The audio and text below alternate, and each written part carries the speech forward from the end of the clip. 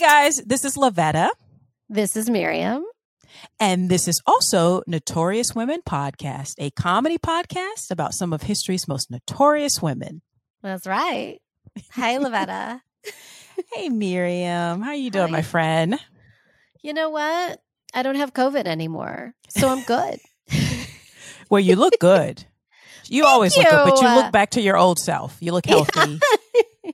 I feel like I'm back to normal. Like I feel completely back to normal, which is really good. Well, it's going. Apparently, there's another strain, so that's probably why you got sick. Because I'm sure you're boosted. So I'm all the things. If there was a shot, I got it. You know, like yes. But there's another strain going around. Yeah. That's probably why you got it. So, but you know, I'm glad you guys are better. You and the family. That's the thing. When you live with other people, you're going to give it to them. Listen, I tried. I lived in my tower. I was a princess in the tower, and I got all my food delivered to me. It was really, I wasn't mad about it. You sound like a lot of married people who have children. They're like, I actually got rest. Like, I took naps when I felt like it because it was the right thing to do, right? Yes. Rest so you can heal. Okay. What'd you watch? Did you catch up on your shows? Oh my God. Did you watch The Bear? No, I know you like that show. Listen, I finished the whole thing. This is the thing. I'm a weirdo, as you all know. Yes. I know I'm a weirdo. There's something about food and people yelling that gives me anxiety. Like, that's why when I watch, was it Gordon Ramsay and he's yelling, or they're like, chefs are so demanding. I'm like, why are they yelling over the food? I don't need you to be yelling and spitting all over my food. Well, having worked in restaurants a lot, it's very satisfying to know that I'm not alone. And that what I saw, yes, it's real. That's really what's happening. It's kind of like it justifies a part of my life in a way, but also I love food so much, and so I love watching the journey to get to new, I don't know, it's lame, but it's food. It shouldn't be accompanied with yelling and drama. It's food. Food is drama. Food is drama. You've never had to feed small children. Food is drama, girl. No, but food is drama. But I watch this because, again, I'm a weirdo, and I've always been an 80-year-old woman, British woman. I watched this. Yes, you are an 80-year-old British woman, and that's why we're friends. Because of course I know. Of course I have BritBox. Of course you do. Subscription, of course. Mm-hmm. And there's this thing about the Ritz Hotel. I didn't know the Ritz was a British hotel originally. I didn't know that. I didn't either, but that seems right. Yeah, that seems right. Yeah. And it's about this tradition and then they were talking to the chef, and he seemed really kind of cool and calm. And I'm like, see, that's the kind of chef I want cooking my Christmas goose in the kitchen when I visit the Ritz. Oh my God. So I was just I love that we're both obsessed with a country that was really into colonialism. You know, the biggest British import other than colonialism is their murder mysteries, their culture. Yes. You know? I mean, right? Colonialism aside, my God, I love them. You know? Oh, no, this is why I know when they're like, oh, you're Americans so racist. I'm like, you guys taught us how to be racist. Okay. I'm sorry. What? Yeah.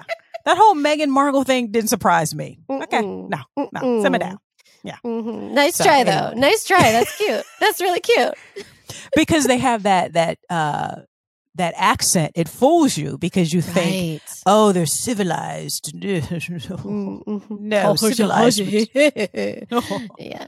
Some colonialism. Somebody posted on Twitter the other day because, the original title, I think it was the original title of 10 Little Indians and then there were none was 10 Little N-words. No. Okay. Yeah. You know what? I keep being surprised by things I should not be surprised by. Racism in the UK. Yes, buddies. And so it was changed to 10 Little Indians, and then eventually it was changed to, and then there were none. Yeah. I love how they went from racism to racism. I mean, yeah. Somebody was like, WTF? I was like, oh yeah. Like, I mean, there's things we all love that are problematic, right? Like, there's things that you're just like, we stuff does not age well. Song of the South.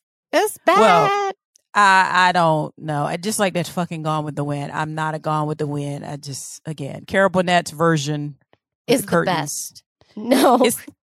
That's the version. That's the true version in my head. That's the real version. Yes. Exactly. You know, I never go hungry again.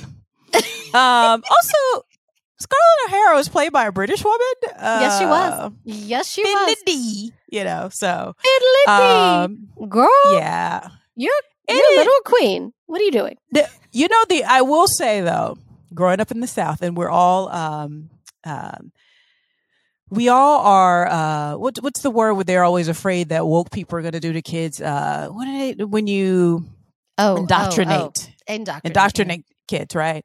And so there's some stuff I've gotten when I became an adult. I was like, that was fucking racist. But as a kid, I loved, right, some of the cartoons. But also, there was a made for TV series called North and South. And I remember North and South. Patrick Swayze. Oh, damn, I love Patrick Swayze. Oh. He played the Southerner. And we're rooting for Ore, the Southerner. My God. Why are we loving him right now? I was just like, it hit me recently. I was like, I think Patrick Swayze was from the South because I remember the guy from the North, the Yankee, was portrayed as like a bad guy. His name was George, I think. You know, and he'd be like, he was like, my military ability or something. I don't know. I used to like quote it as a little kid, my military ability, you know, because I love a bad Southern accent. But like stuff like that. Or like now I watch like, I've been saying a lot with my grandparents, and they watch like Gunsmoke, like those old timey TV shows. And I'm like, this is suddenly white supremacist. It's like Little House on the Prairie. Like, it's all very like, look at these good, clean white folk. I remember. Subtext. So when I was, 100%. When I was in, we should get started, but I got to say this. When I was in grade school, I went to a Jewish day school. And so we watched, there's one episode of Little House on the Prairie that does discuss anti-Semitism, and we watched it as kids because I remember this episode because I watched it on and off, but I loved the books. The series was fine, but I loved the books, so I was excited to watch it. And it was, they attempted, this was their woke episode, to like that's as far as they went, is to address anti-Semitism at the time, and then tell all the little boys and girls watching the show that anti-Semitism is bad. And it was like, you know, they're like, oh, Jews, they have horns on their heads. And they're like, it turns out Jews don't have horns on their heads. And that was like the lesson. Oh, where did that stereotype come from? The horns and stuff. I've never heard that before. That was when I learned it.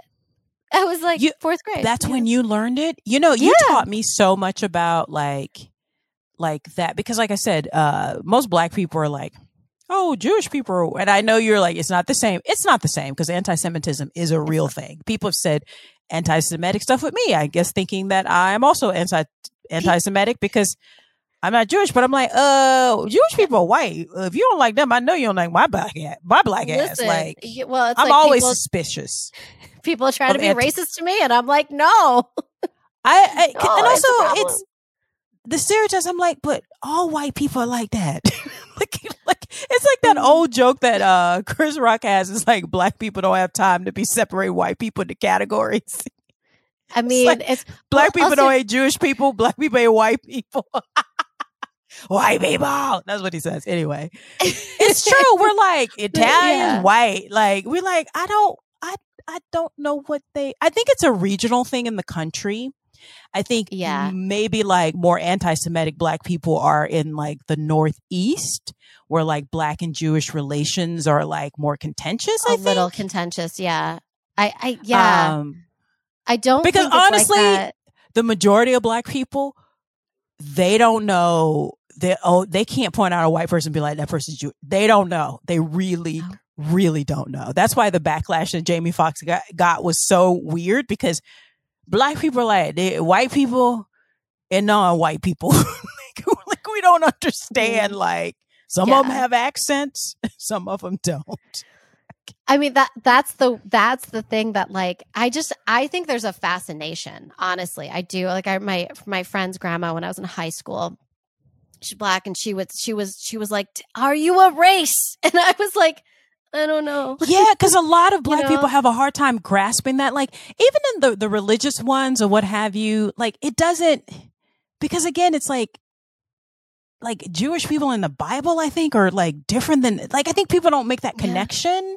Well, and there's Black Jews, like, there's Asian Jews, like, it's a religion, and it's a people, but but also it's all a fucking construct. It's all a construct. It's all a construct. Because also when I learned about the Holocaust, I was so confused, Miriam. I was just like, first of all, I was horrified, of course.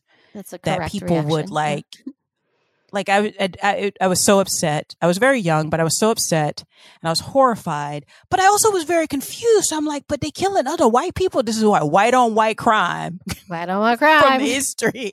Because I was just like, how can they tell that they're not the same kind of white? I was so confused. Mm-hmm. And because, you know why? Because bigotry is stupid and it makes no sense. And it's all a construct. It makes no sense. I think that's why, like, my friend's grandma was like, I don't understand. Because she grew up in a world where we were boxing everybody. And it was like, why are these white people different? Like, we're just like, ain't they white? Like, I mean, we know spicy white. We know some Italians are spicy white. Like, I've never heard you say that, but I love it so much. Spicy white.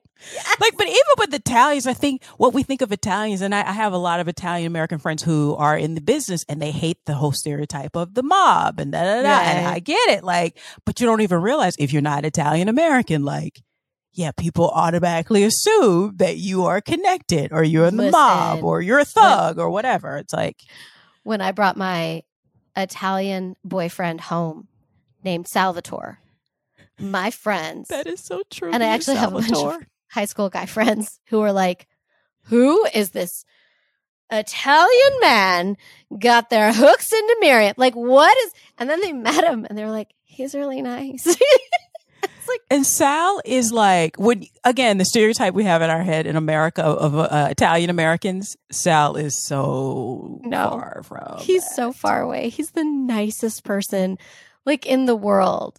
Which makes me feel bad because, like, I cannot be that nice. Nope. That's why he loves you. He needs a spicy white wife. I was just gonna say, I bring the spice. I guess we should get started. This is so fascinating. I think you are first this week, my dear. So it's me. All right. You. So who's your notorious woman this week for us? Okay. My notorious woman this week, I'm so excited to talk about her. Her name, is Katie SANDWINA. Does she sound familiar? Katie SANDWINA. No, it sounds like sandwich. Makes me hungry. Yes, sounds delicious, right? Yes, it does. Okay, so she was born Katharina Brumbach, but also called Katie. She was born May 6th, 1884. Oh. In Vienna, Austria. And she was born in the back of a circus wagon. Oh, she's circus folk? She's circus folk. Oh. Okay. Sanweenie, is it? Oh, okay. I'll wait till you tell me. Okay. Unlike what I did last week. So I just want to say I got stuff from Wikipedia and something called atlasobscura.com. I got a lot of information from that. Other things too, but those were the main ones. Okay, so her parents were Philippe and Joanna Brumbach. She was one of 14 children. Ooh. Yeah. And they were both of her parents were circus performers. Her father was 6'6" and a strong man. Oh, that's so cool. I know. So Katie became a strong woman. No. Yes. Can you imagine having a dad who's a strong man? Like, he's so big. I know, right? 6'6". I thought my dad was huge, and he was like 6 feet tall. So when she was 2 years old, they started, because they ran the circus and they toured Europe. Okay. And just like, I think as a family, they probably had other people too. And then before she entered her teens, she became an integral part of their act. So she was doing cute little strong woman things at 2. Oh my God, that's so adorable. I know, would pay right? Money. I would pay money to see that. Absolutely. And that's what Europe said, and that's how they made their money. Oh my God, that's adorable. I know, right? So in her early teens, her father would offer 100 marks to any man in the audience who could defeat her in wrestling, and nobody ever won. She won every time. Oh my word. I know. Okay, so during one of the performances, this is a very cute story. She met the man who was going to become her husband, Max Heyman. Okay. She was 16 years old, and Max was an aspiring acrobat. So he figured if he trounced her on stage, like, he would advertise his skills, and this was like a great marketing tool for himself. So he went up there, and she soundly defeated him. I love it. According to lore, like, she defeats him, and he looks up from his vantage point from the ground, and then fell in love. Like, looked up. Oh, that's my kind of guy. I think he was like, marry me. And they stayed married for like 42 years. Oh, I know. Oh, right? So because they get married, he starts touring with them, and she incorporated him into her act. So he's 5'6". Okay. So smaller than her. I'll give you her numbers in a moment. But she would hoist him over her head with one hand, and she played, one of the acts was where she would play the role of a soldier as though she was going through like a rifle drill, and like he was the rifle. No. Yes. Oh my God. He's like, I want to be dominated by this woman. Yeah. Yes. You know, this is like early like BDSM. Okay. Yeah, totally. But like, get it. Yes. Hey, 2 consenting adults. That's what I'm talking about. Listen, 42 years. They were very happy. Oh. So around the early 1900s, she and her husband branched off from the family circus, and they came to the United States. Okay. So while she was in New York in 1902, she crossed paths with Eugene Sandow. So he was the leading strongman of the era. He was very, very famous. It's so interesting to hear about people very famous now that we don't even know them. And at the time, they were huge. Yeah. So they decided to face off against each other in a public weightlifting showdown. So they were both lifting heavier and heavier weights until she bested him by raising 300 pounds above her head with one hand. Now, all the stuff was written down. There might be some exaggeration. And I don't buy that. But that's what I read. And so I'll share that I read that. But what I do know happened is that he was only managed to raise the weight to his chest. So what we know happened is she did beat him. She won. Wow. And that's when she changed her name from Broombach to Sandwina. Sandow, Sandwina. Oh, gotcha. You see what she did there? Yeah. Yes. So there's this is a quote. So an unsigned 1946 article in Strength and Health, so this is like 40 years later, credits her with a 264-pound continental jerk, a right-hand continental jerk of 176 pounds, and a press in excess of 200 pounds on numerous occasions. Now, I just want to throw out there that I don't exactly know what I just said, but I feel like if you're super into weightlifting, you know exactly what I just said. But I know that those are heavy weights, and she's really strong. Anything over 10 pounds each. Okay. Yeah. Yeah. Okay. You could do 15, girl. You just gotta build up. It's okay. I gotta work my way up to Yeah. 15. Yeah. Yeah. Get 12.5. You know. Yeah. Exactly. Wow. I mean, I do Pilates a lot. So she also, her act apparently included lifting a 600-pound cannon, bending iron bars, and breaking iron chains. How? she- How? I How? literally Wow. don't know. I don't Wow. know. She would also use her husband as a weight, and also her first baby, because she had 2 babies with him, at 2 years old weighed 50 pounds. And so she'd lift the baby and the husband up with one hand together. Now, What are they feeding these? Okay. Wow. Okay. That's definitely genetics. It has to be.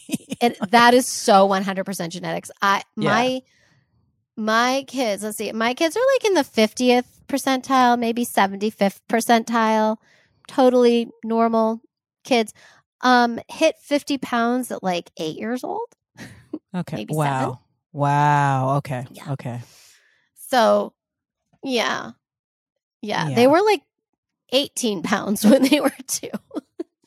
Wow. So what's interesting with her is that she always maintained her sense of femininity. Now, this could also be part of their selling of her, right? Yeah. Because in 1911, she joined the circus, the Barnum and Bailey circus. Oh. And they sort of sold her as the strongest and most beautiful woman in the world. Okay.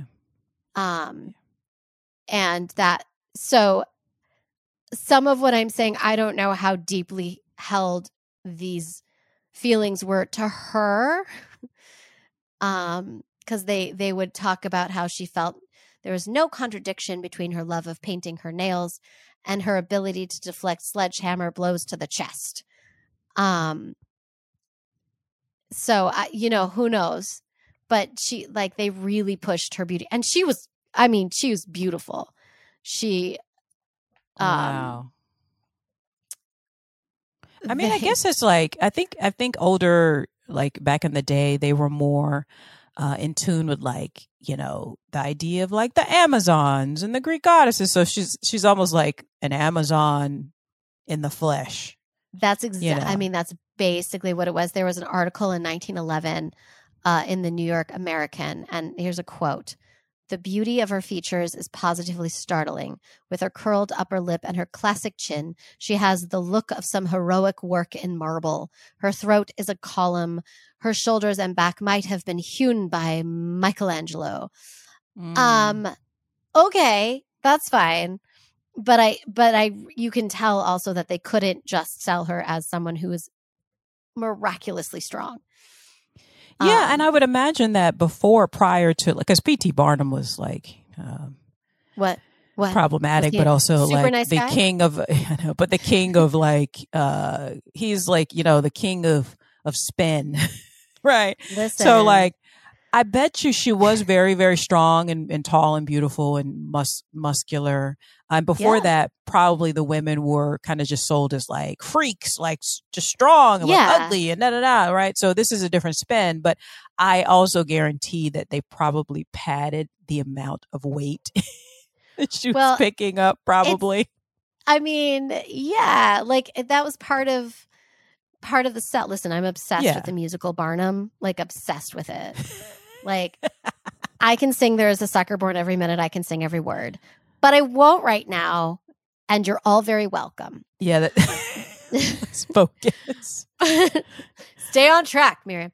But it's all about being a king of spin, Yeah, but I mean, it's still, this is not to take away from her, extraordinary gift of performing and things like that. But I do think it's interesting. That's probably something that they hadn't seen before, a strong woman who was also very feminine and beautiful. And they probably had her done up in curls and, And she also, what I loved about her too, is that she had her family stayed with her. They were together, that she was able to combine everything, and she just lived her truest life. And from what I can gather, she stayed with the circus for many, many years. So I think she was very happy there. Yeah. I mean, you're also with your family doing something you love. And I Right. would say, honestly, if I was a little girl and I saw her, I probably would yeah. fall in love. I'd be like, oh my God, she's the most beautiful. She's strong. She's tall. She can pick up a man. I would be like obsessed with her. Yeah. Yes. But let's talk about, it's one of my favorite subjects. I think it's one of your favorite subjects too. It was very popular in the early 1900s in Western civilization, was eugenics. Oh, so fun. Lord. Here we go. I know. She keeps popping up. Like, what's happening? So around this time, eugenics was so popular. And that was partly how she was sold. So with Sandow as well, he had been measured as the perfect male specimen. Like they were like, yes, be white and strong like him. And so they were like, hey, let's do this for a woman. And so they publicly measured her and had 10 physicians coming in from all over the country just to publicly examine her physique. What? Oh, okay. And her I'll say her stats because she's tall. She was 5'9" 3/4 inches tall. She weighed 210 pounds. And then I'm not going to do her chest and her waist and all that because it's stupid. But yeah, she was very strong. She was very big. But like, and they then concluded, quote, in every way, according to her measurements, she is a perfect woman by all the accepted standards. Now, yeah. Also, 5'9.5" is tall, but it's not like it's 6 not a foot giant. to like, you know, like the woman who played Cleopatra Jones. I don't know if you've ever seen that movie. Oh my God, you will love that movie. She was like Tamara Dobson was. I think she was 6 or 6'1". 6'1". Yeah, and you she can played, be taller. Yeah. No, but what I'm saying is like that to me, that's like, oh, over 6-footer, usually, especially for a woman, is like, that's considered like an Amazon to me. But this is also early 1900s. 5'9" must have seemed like a giant. And then she's muscular as well, because 200 and something pounds of muscle. I bet that was a sight to see. But it's just that they can't even be satisfied with that. It's like, this proves that the white people are superior. Which is like, I know, like, I'm 5 feet tall. I would be like, I will never be perfect. You know? Right. Like the whole idea of like perfect. Wow. Like that was part of how she rose to fame. But she herself, she had the job there and she did that, but she also was an outspoken proponent for women's right to vote. In 1912, she became the vice president of the 800-member Suffragette Ladies of the Barnum and Bailey Circus. She was sometimes referred to as Sandwina the Suffragette. And I read this in an article, and I'm going to share because I like it. She defied gender conventions of her era by speaking candidly about her sexual appetites. Oh, okay. Now, I mean, here we go. She got married young, so I just don't know how true this is. But this is this is what I read. Ready? Mm-hmm. So, reporter says, "A very discreet question, my dear madam. Are you married?" She says, "No, I'm not married. I'm single, but nobody dares to end this situation." Reporter, "Are you interested in men anyway?" Oh, there she is. And she says, "What shall I say? Men are like air to me. You can't live without them. Every now and then I breathe good fresh air, you know?" I mean, I think that's hilarious. I like her. She's tongue in cheek. But I love that because she's strong. Maybe she's a lesbian. I mean.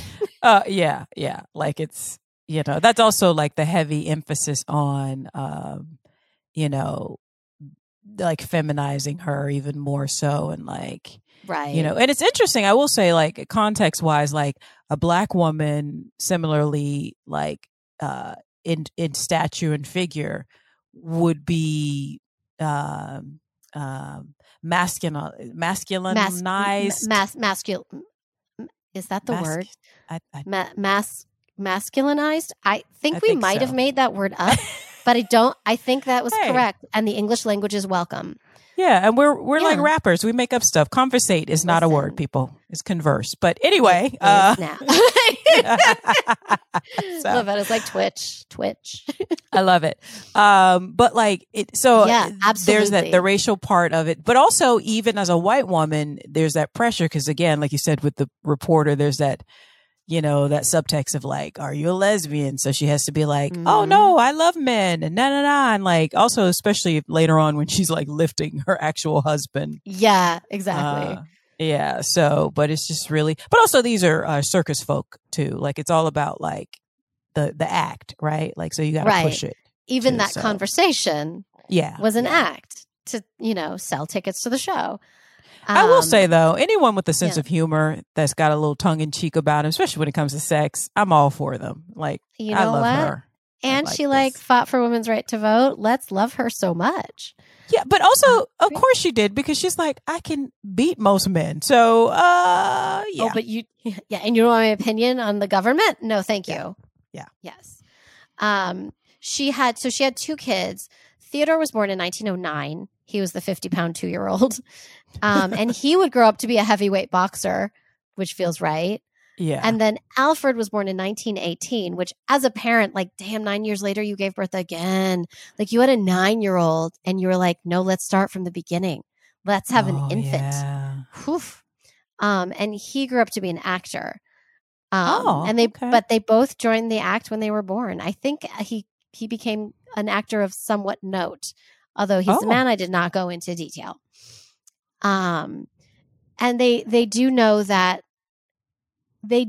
she was very strong. Now, strength historians agree that she was the real deal. Now, in terms of those stats that I gave you before, like again, they were it's a circus. They're telling everybody all the things they need to say, to get the people in the seats.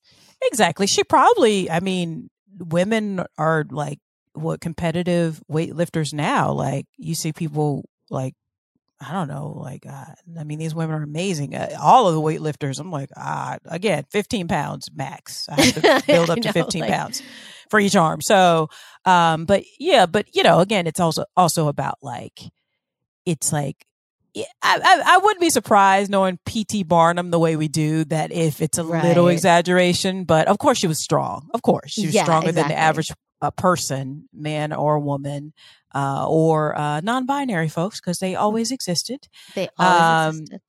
So it's, but I bet it was a sight to behold. I bet it like was just so like impressive. I bet it wowed like audiences. I'd be like, wow.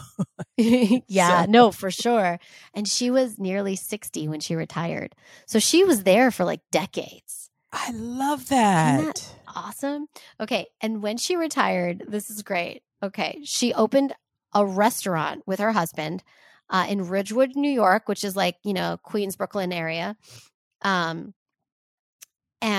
so there were large billboards mounted outside the business, which declared the owner as, quote, the strongest woman in the world. And so they would have I think her husband cooked, her son bartended, and she was like the host. And so upon request, she would bend iron bars and break heavy chains and entertain the patrons. Like she never stopped, really. Oh, I love that. And apparently at 64, she was cautioned by police because she forcibly ejected a bruiser from the premises. Because she could. Because there's some dudes like, I could take her, man. I could take her. Yeah. Douchebag. And she's like, you literally can't. No. I know that because you were in this room and now you're not in this room. And that's because I threw you out of this room and now you're sad. That's how I know. And then she died of cancer in 1952. She was 67. Oh, too young. Way that's too young. Too young. Wow, though, but yeah, that's way too young, but it sounds like did something she loved, because it would suck Yes. to be that height and that strong and not enjoy doing that. And That would right. suck. And like going to work retail every day, you know? Yeah. Like, Yeah. Or your family forcing you and you're just like, I'm not a freak. I just want to like, I don't know, put on an apron and like sew or do needlework or something. Right. Like I don't know, but I just love but she loved that. Yeah. Oh, wow. Katie Sandwini? Sandwina. Ah, yes. They probably put the "ah" in there because she's a lady. Because she's a girl. Yeah. Feminize it. Oh my God, I love her. Thank you so much for sharing that. You're very welcome. Love her. So I guess it's my turn, huh? It is your turn. Who do you have to talk about? Well, this week, because we're in the midst of a lot of political stuff still happening, some of it that has me cackling with delight. Mm-hmm. Yeah. Mugshot, baby, bitches, we got our mugshot. We got a mugshot. We got several. Should we frame that in our homes, or is that tasteless? I don't know, but I don't want to see his face. That's I have a friend that has artwork in her dining room that I think is so clever. When she first put it up, I was looking at her sideways because I was like, no, I know that this is not your political leaning. She has a picture of Sarah Palin and Tiger Woods, right? Okay, that's weird. She's not a woman that you would think have either one of them, but the pictures are made out of dicks. There we go. That's the one. That's the one. I was like, that is genius. I love that. God. So if I could find a picture, but it had to be made of but with the little hair on them. Oh, yeah. Yeah. Tiny dicks. Yeah, tiny ones. So only then, but yeah. So because we're in this political storm and people getting their comeuppance, people fucked around and they finding out, thank God. Yep. I thought it'd be interesting to do a notorious woman this week along the lines of that may have been involved in another political scandal. Ooh, I'm so excited. Okay. This week, my notorious woman is FAWN Hall. Do you know who that is? No clue. Okay, this is going to be good. I think you're going to know who she is when I get into it. So, okay. Excuse me. So, FAWN Hall was born in Annandale, Virginia on September 15th, 1959. Okay. Now, when she was young, her divorced mother, Wilma Gray, married a military officer, man by the name of Ronald Hall, who was also a widower. Who was a widower with 2 kids of his own. Oh, okay. So when they got married, they adopted each child, so they became a combined family, which is really, really sweet. Yeah. So Fawn grew up in a pretty stable middle-class family. Growing up as a child, she loved to draw, but she was basically an average student in school. So while still in high school, though, she began working part-time as a Navy secretary. So when she graduated from Annandale High School in 1977, instead of heading off to college, she began working full-time as a secretary and at the Pentagon. Because this is that area. Annandale is all like in that military area. Now, her mother, so her stepfather, was an officer, and he retired. Like at this time, he probably was still an officer. He eventually became a photographer for the military. But so he was a military guy, and her mother worked also as a secretary for the military. So that's probably how she got the hookup. Yeah, for sure. Because I would imagine even to be a secretary in the Navy or the Air Force, that you'd have to have like a bachelor's degree. Like, I mean, yeah, I would assume like the amount of paperwork in your way would be a lot. I mean, but again, this was the 1970s and these are white people. So there's that. That works.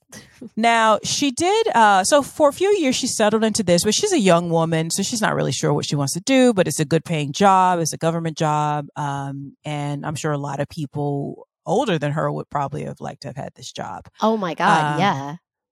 Government jobs are like, you get all the holidays. You get good pay. You get good health insurance. Those are good jobs. Yeah. Good jobs. So she did this for a couple years, but then, and she modeled on the side, again, she's a young woman. She's trying to figure out what she wants to do. Yeah, right. And she was a very attractive young woman, even by today's standard. It's not one of those things like, oh, she was attractive. No, she's a very attractive woman. She just hot. Yeah, even she's the kind of woman that even other women are like, oh yeah, she's really pretty. Like, yeah. So she worked as a secretary for a couple years, and then on February 26, 1983, she was transferred from the Navy to work at the National Security Council for Lieutenant Colonel Oliver North as his secretary. Okay. Yes. Yep. Okay. Here we go. So again, she just has a high school diploma and she's working modeling for the National Security Council. Now her mother, Wilma was the secretary to Robert McFarlane, Ronald Reagan's national security advisor and Oliver North's superior. Okay. So that's probably how FAWN got the job. And then she already had previous experience as a secretary for the Navy. So, but again, like it is who you know. So it's 100% who she knew. Okay. I was just like, how the hell she get this job? This is like a high ranking. Yeah. So, but she knows someone. So, cause her mother at this point is working, if you're working for the national security advisor to the president, then you have a pretty high ranking job. You probably get paid a fair amount. Yeah. And also discretion, military family. They want to know that people understand and are not people who will run up on the Capitol. Just saying, people who are not treasonous assholes. Right. For a random example. Yeah. Right. People who actually love America. Love like America, not not just the America, the version of America that they like, but like America, like yeah, and would be selling secrets. Slavery time, right? Yeah, exactly. So So random examples. Go on. Now, so FAWN began working for Oliver North. Now, unbeknownst to FAWN at the time, so she started working for him in 1983. But beginning in 1981, Oliver North had an assignment that would later be called the Iran-Contra affair, where basically, and it came out. So he ran this operation from 81 to 86. So he's about 2.5 years in when she starts working for him. Right. And so for side note, Iran-Contra affair is basically a political scandal in the United States of America in 1987. During the second administration for Ronald Reagan, it actually exploded. That senior administration officials were secretly facilitating the sale of arms to Iran, which was the subject of arms embargo. So they weren't supposed to be trading with Iran. Nope. And they used the proceeds from the arms sale to Iran to fund the Contras, a rebel group in Nicaragua. Yeah. So under the Bolin Amendment in Congress, further funding for the Contras by the government appropriations needed to be approved by Congress. Right. But the loophole was that to use non-appropriated funds. So they were cooking the books to saying that this arms embargo was another part of so they were moving money around. It became a whole scandal to do some underhanded stuff that they should not have been doing. So it's like all that stuff we think like third world countries are doing, but we're so much better. Like we did that. Yeah. Exactly. And a Republican right-wing administration did this. That's shocking to me. Just saying. It's not. That was sarcasm. Okay. The Law and Order party did this. So I thought it was like Law and Order. Like you do everything on the up and up. And if you break the law, no matter what the law is, then we can. I can't keep going with this. Yeah. Now I'm exhausted. They must be exhausted. Okay. I mean, only until they get caught. So right. Exactly. So basically, it was a backdoor scheme. They were doing shit they shouldn't have been doing. And Oliver North was tasked with running basically the key person. He would like physically go down there, though, actually. He was doing some James Bond shit, like some Jack Ryan shit. Like, yeah. Okay, Oliver. So now after the sales, after one sales, weapon sales was revealed, all hell broke loose. Like reporters doing their job. That's why news is important. That's why reporting is important to protect that. The press is important to protect that. So all hell broke loose. And in November of 1986, Oliver North was fired. Yes. After the news broke. So Fawn Hall, by this time, she was very devoted to her boss and his ideals and probably knew what was going on at this point. Obviously, when she started, she didn't know at first. So he was fired, escorted from the building. So later on in Congress, she actually testified that she shredded documents with him because when the word broke out, they started shredding documents, deleting stuff, altering documents. But she also, and so they were doing this to cover their tracks. And then in June of 1987, she had a 2-day testimony in front of the United States Congress. And she was the 18th witness during the Iran-Contra because it was a whole big thing. She was the 18th witness to testify.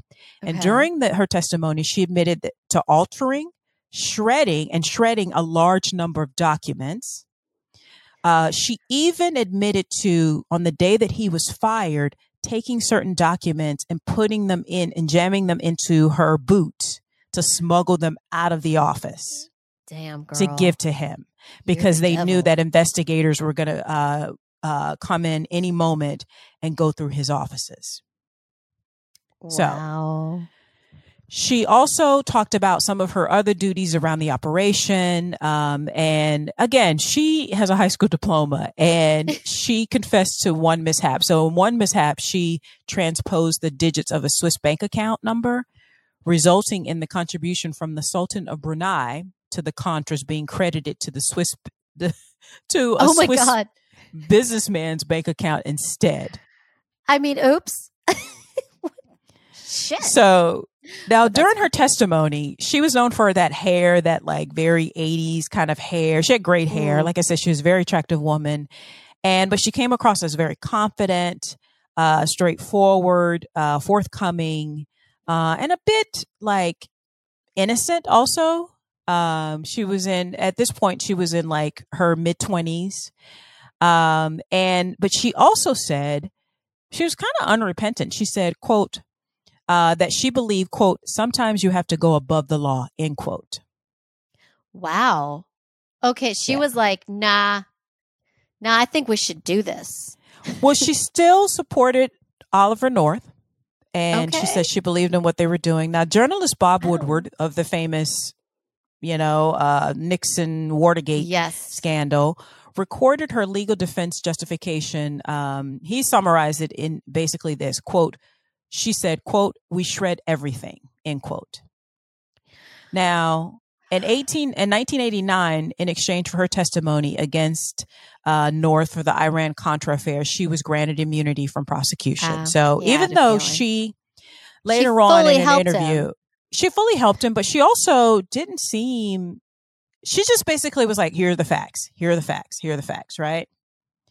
After her testimony, again, she's a very attractive young woman. So her appearance in the hearings tripled TV ratings. Wow. Okay. That's so funny because I was a kid, but like I still remember this. Probably my parents were watching it, like because everyone was watching it. Because normally you're just like, it's sort of like Bueller, and then like there's an attractive woman shows up. People are like, oh, who's this? You know? And then everyone's talking about it. So everyone goes home and is like, what's going on? And here we are. So because of that, again, it tripled. TV ratings tripled, and she became like famous overnight, basically.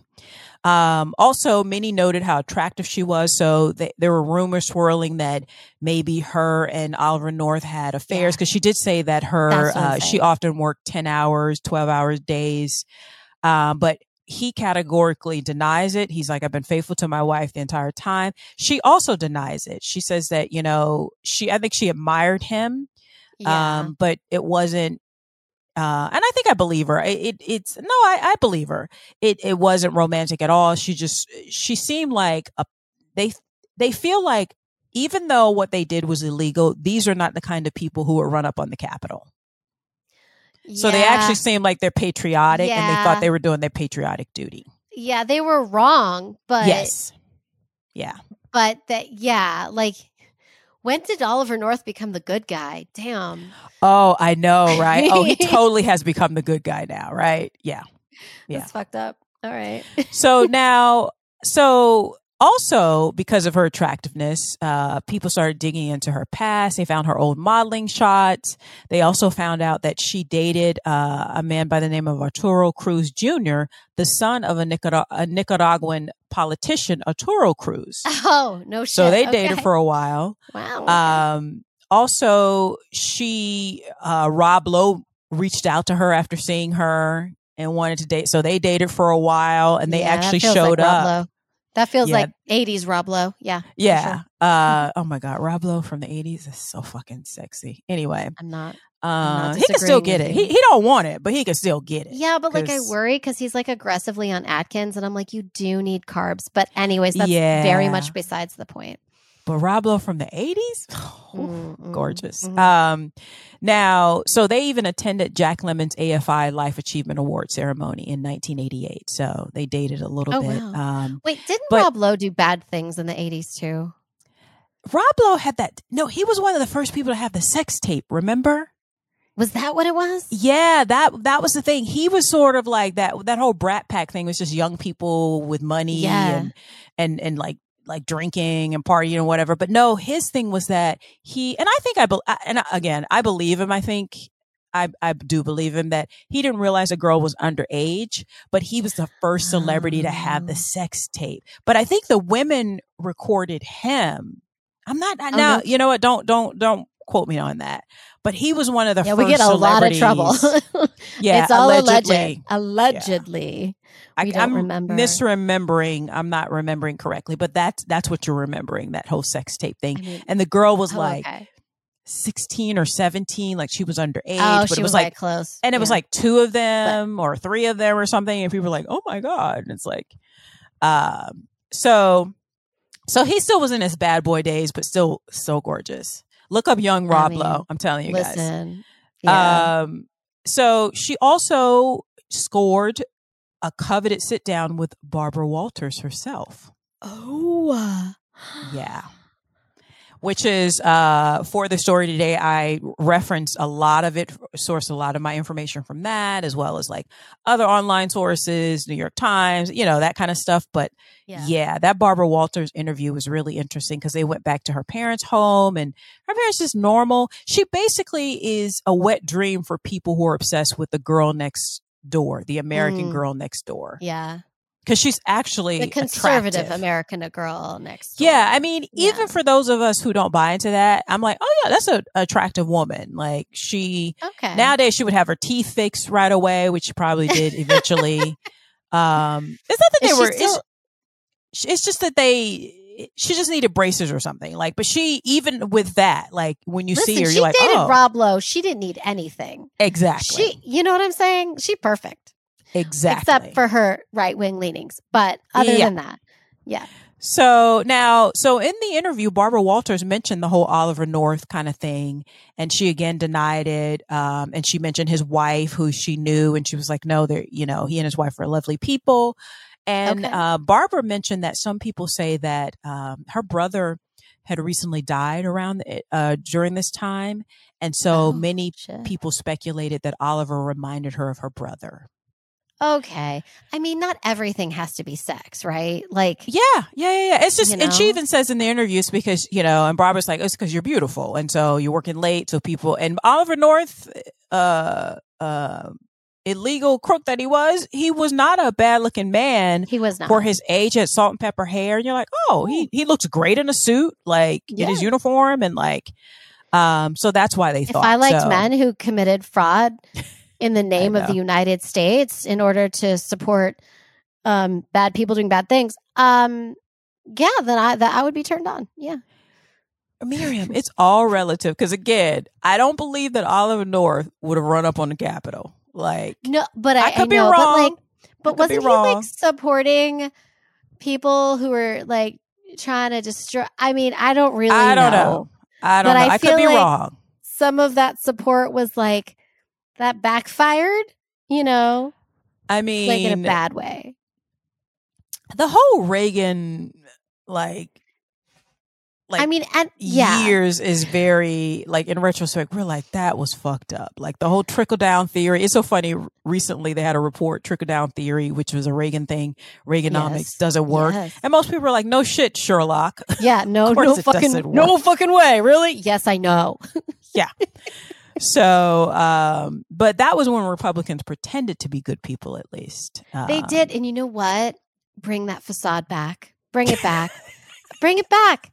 Just repeat after me. Nazis are bad. Nazis are bad. Nazis are bad. With conviction, Nazis are bad. Even the Republicans. There you go. Even the Republicans thought Nazis were bad. Yeah. At least we're not Nazis. Now they're like, we're fucking Nazis. All right.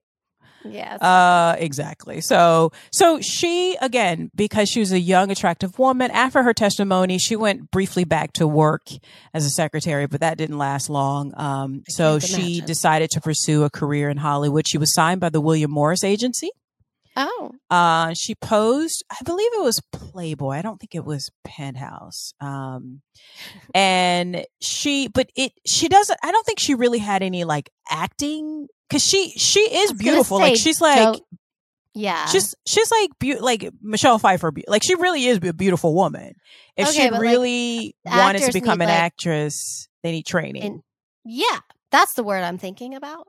But when you don't have acting or entertainment career aspirations beyond modeling, you know what you can do? What? You can find a rich husband. Yeah, you can. And that's what she did. Well, she was well on her way to doing that. Again, she, dated around and again, she was also and she is likable. I will say that watching her, you can't help but like her, actually. She's very likable. She comes across as very likable and charismatic. Okay. And so this, and also, what is she going to do now? She can't go back to working at the Pentagon. Like, especially if it doesn't seem like that was ever her dream. Like, it was just like, her mother's like, this is a good job. It's a good government job. Like, let's just take it. So now she has other avenues open to her. So she came out to Hollywood and she struggled because, again, I think she probably was like, I'm going to go out there and be an actor. I'm going to go out there and be a singer. I'm going to go out there and be like. Who've never acted, because acting doesn't look like it's hard or there's any technique involved at all. It looks like people are just talking. So when you actually start to have to act, it's like, oh shit, I don't know how to do this. And it takes years to become even kind of good. So yeah, it's true. And despite all of this, again, doing something that's illegal at the highest level, political level, which is a very notorious thing to do. Overall, the public seemed to support her. And I think because she was like pretty white lady, but pretty white lady were like in the Reagan years, like pretty white lady because I don't remember black people being like, I think we were just like, yeah, that tracks. We were like, yeah, of course all of them are crooks. Of course they are. But she didn't get any backlash is my point, which is really interesting. And also because she's a young, attractive blonde woman. Like I said, she had a lot of options. In April of 1993, she married a man by the name of Danny Sugarman, a former manager of The Doors. A sugar daddy. Do you see what I did there? The sugar daddy. A sugar daddy. Okay. Now I think they were pretty well matched in age, close in age, not like too close, but like, it wasn't like he's like in his 60s. You know what I mean? Like, yeah. But Danny unfortunately had a heroin problem previously. So they got married. They had a storybook wedding, wedding, and then they went off to Thailand. While in Thailand, they started smoking opium. That's not a good idea. Opium. And I don't know if he told her that he struggled with heroin addiction or, you know, but it's like, dude, you should not be around opium. Like, no, you should not. You know, you should go to Hawaii. Yeah, and have, I was going to say there are other vacations. Yeah, you should go to Hawaii and have like coconut and like a little poi, you know, delicious. Yeah. Some pineapple. Yeah, so fresh. Fresh. So they were smoking it, and this was sad because then in another interview in, I believe it was 2005 with believe it or not, O'Reilly from formerly of Fox News. What's his name? Bill O'Reilly. Yeah. And when he was younger, he was not an attractive man, even when he was younger. No, I know. Yeah. So it was really sad. So they were actually recounting how, so she tried it when she was there. She said it didn't really do anything to her. Like actually, marijuana did more to her in high school. And she was just like, but she had no idea that it kicked off his addiction. Oh shit.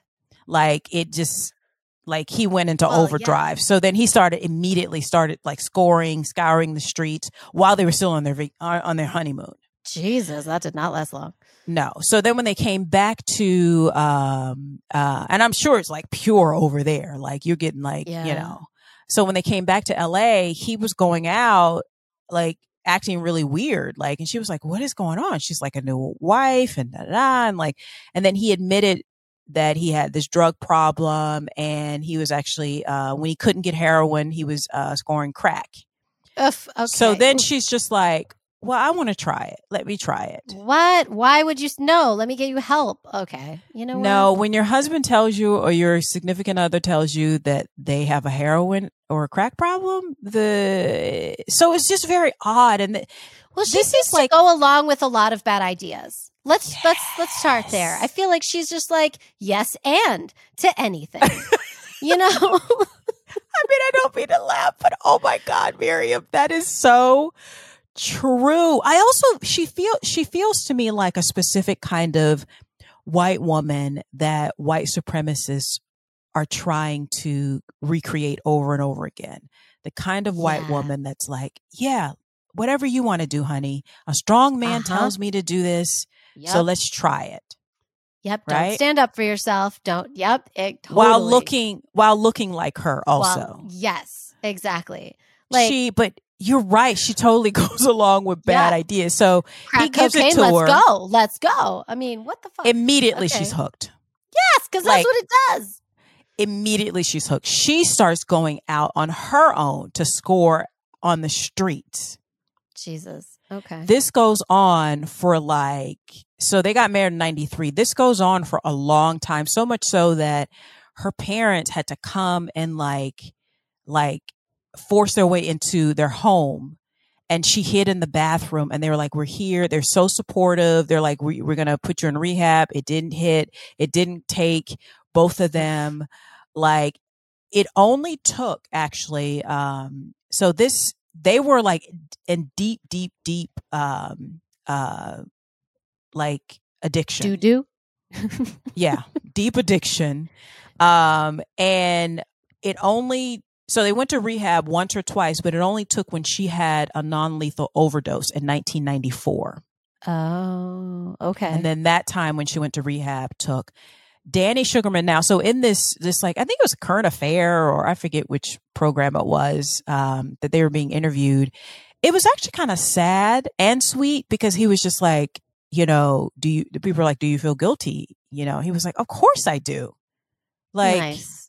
Yeah, I love her. Like I brought her, I'm killing myself. And now I brought her into also, now we're killing ourselves. Like together? Like, no, like, of course I feel guilty. Like, but eventually they were able to get clean, and rebuild That's their amazing. lives. And even in that interview, though, you could see she's still attractive, but you could see, I mean, drug addiction, Yeah. it's just really, if it had been meth, they both probably would have died within like Yeah. a year and a half, 2 years. Yeah. Yeah. So they got clean, and they were doing this interview, and they were still together, and they were, making their way back to each other. Cause obviously he had some money, or at least they had a home. And but they stayed married until he died of lung cancer in 2005. No shit. Okay. Yeah. Okay. So now in 2007, she listed their home for about $2.5 million. Now that home is worth $11 million. I know, probably 20. Now, hopefully she used that to maybe buy a smaller place and just live her life. As of 2012, she was living a quiet life in West Hollywood, working at a bookstore and basically staying out of the public eye. I was able to find like a 2017 or 15, no, actually it was more recent photo of her like at one of those newsstands that are very ubiquitous here in LA, where they're kind of like on the street, like those. They're nice newsstands, but they're like on the corner usually. Yeah, I know. Yeah.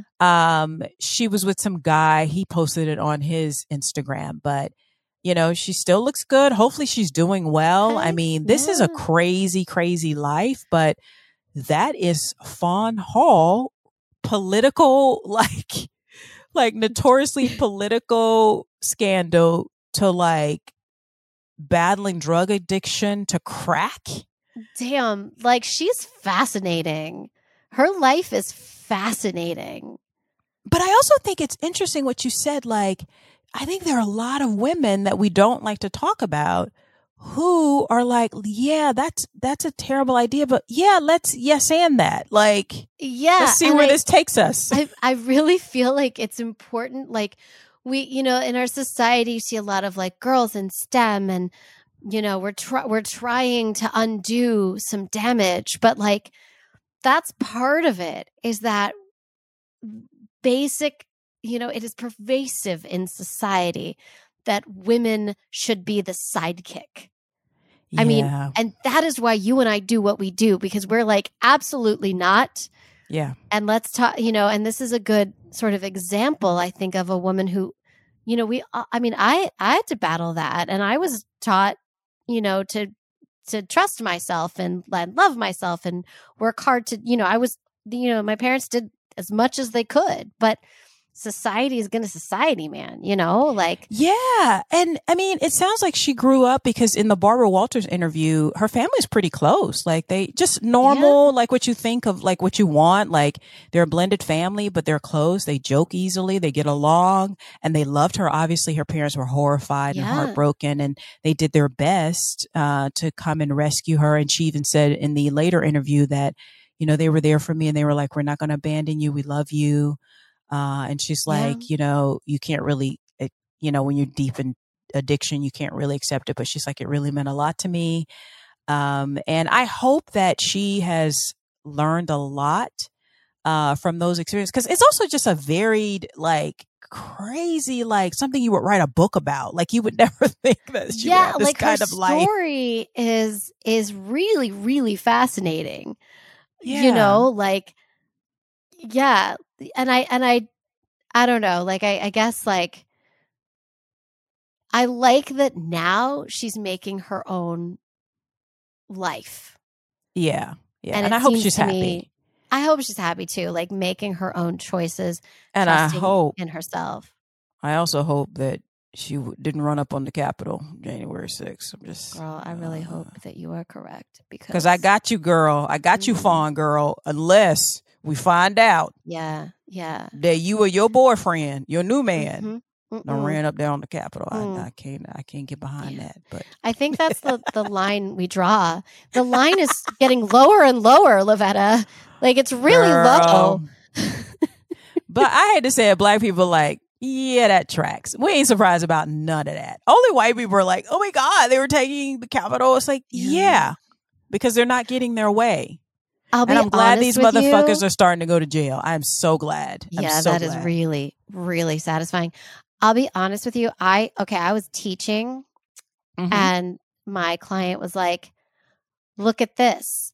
And she turns on her TV and I saw it. And I swear to God, I was like, oh, huh.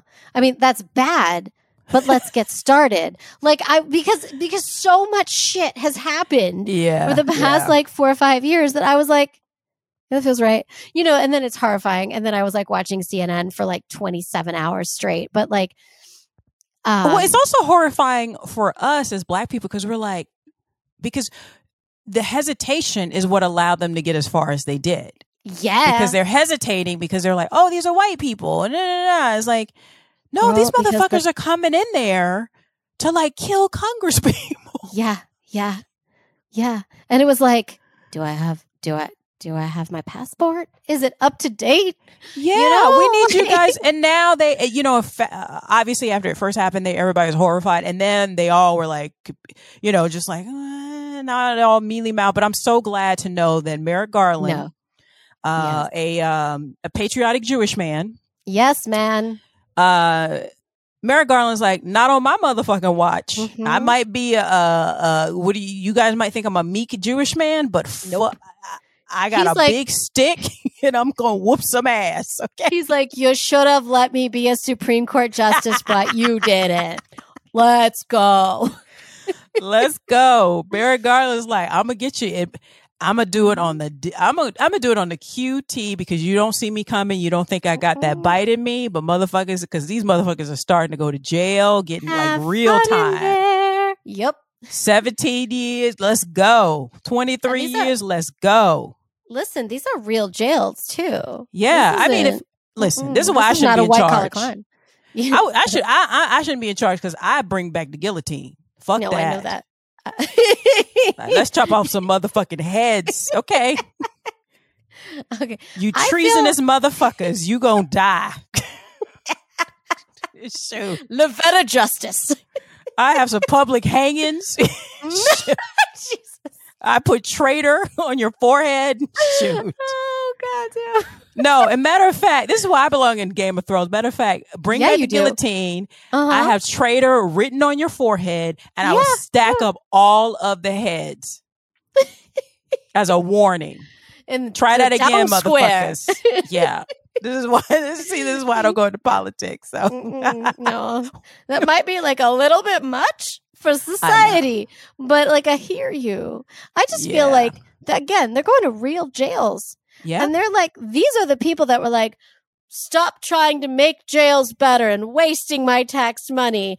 Have fun in those jails. Okay. Yeah. I mean, the only sad part about it is that jail is very like segregated racially. So they're just going to go in there and just join neo-Nazis. But I hope the neo-Nazis give them a welcome to jail. Yeah, but they visit before. Listen, those neo-Nazis need to hold on to their jail power. And the only way to hold on to their jail power is to do what they do. I'm saying, do what they do. Saying, like, jail should be a totally different situation, but it's not. Right? We privatized the shit out of it, and now it's a problem. And those are the people that really like that. So I hope, once again, please to enjoy. Yeah. And also because a lot of these like, let's go up in the Capitol are a bunch of fucking wusses. Oh, they're going to crumble. Like, because I don't want to go to jail. Jail sounds terrifying. No, jail sounds like a bad idea. No, but that's why I'm not running up on the Capitol. So that was why no one even invited me. And attacking, I know, right? And attacking policemen, congressional policemen, attacking people that they say that they, and then some of the white officers were saying that they were trying to talk to them like, come on, brother, come on over to our side. And then if they were just like, no, then they attack them. Yeah. Yeah. Like, all these like Blue Lives Matter motherfuckers, like, oh, okay, do they? Because you just attacked one. So yeah, again, you don't want me in power. Off of them motherfucking heads, traitor. Mm-hmm. Yep. Okay. What's that old medieval thing where they would put the heads on spikes? Yep. Yeah. Let's bring that back. Okay, Lavetta would do well in those times. Yeah. Okay. Yes, I would. Like, you gotta So anyway, on that note, guys, listen again. next week. Hold on. Lavetta Justice. Next week. Another douche bucket loses his head. Off with his motherfucking head. That's why when I watch like Game of Thrones, like kill them all. Like why we playing? What's the woman that they hated in Game of Thrones? Cersei. I don't know. The one that was with her brother. I know the one that was like having sex with her brother. Oh God, yeah. I know exactly what you're talking about. Yeah. I understand her. Just kill them all. That's it's kill to be killed. That's what we doing here. Like okay. Yeah. All right. On that Who cares if I love my brother? Okay. Don't do that, people. That's gross. Oh, yeah. Actually, that's a bad idea. It's a bad idea. No, thank you. And it won't be good for the kids. So on that note, guys. Or society in general. Okay. If you want more of this, let us know. And we can put this on the Patreon page, which you can support us on patreon.com/notoriouswomen if you want to give us a little moolah. Help us out with some cash. Yes. Also, you can also do something that's absolutely free. You can continue to download and listen to us. You can also refer us to your friends, and you can also write a 5-star review in the Apple Store. So please remember to do that. You can also follow us on all the things, and Miriam is going to give you even more specifics about how you can help us and where you can find us. I also want to mention if I don't know if Stitcher is still around. No, I think it's going away by the time this comes out. Yeah. Okay. By the time this comes out. Okay. Because if you, then you're not listening to it right now. Never mind. We're everywhere else though, so it's fine. Spotify, Apple, iHeart, Red Circle, iHeart. Yep. Check us out. Give us a 5-star review. Know. You can email us at notoriouswmpod@gmail.com. And you can find us on Instagram. It's so easy. It's Notorious Women Podcast. It's very obvious. Just type in Notorious Women Podcast. There we are. And you can DM us there if you want to do that as well. And that is what that is. Yes. Well, guys, thank you again for joining us. And we will see you guys next week. Bye-bye. Bye.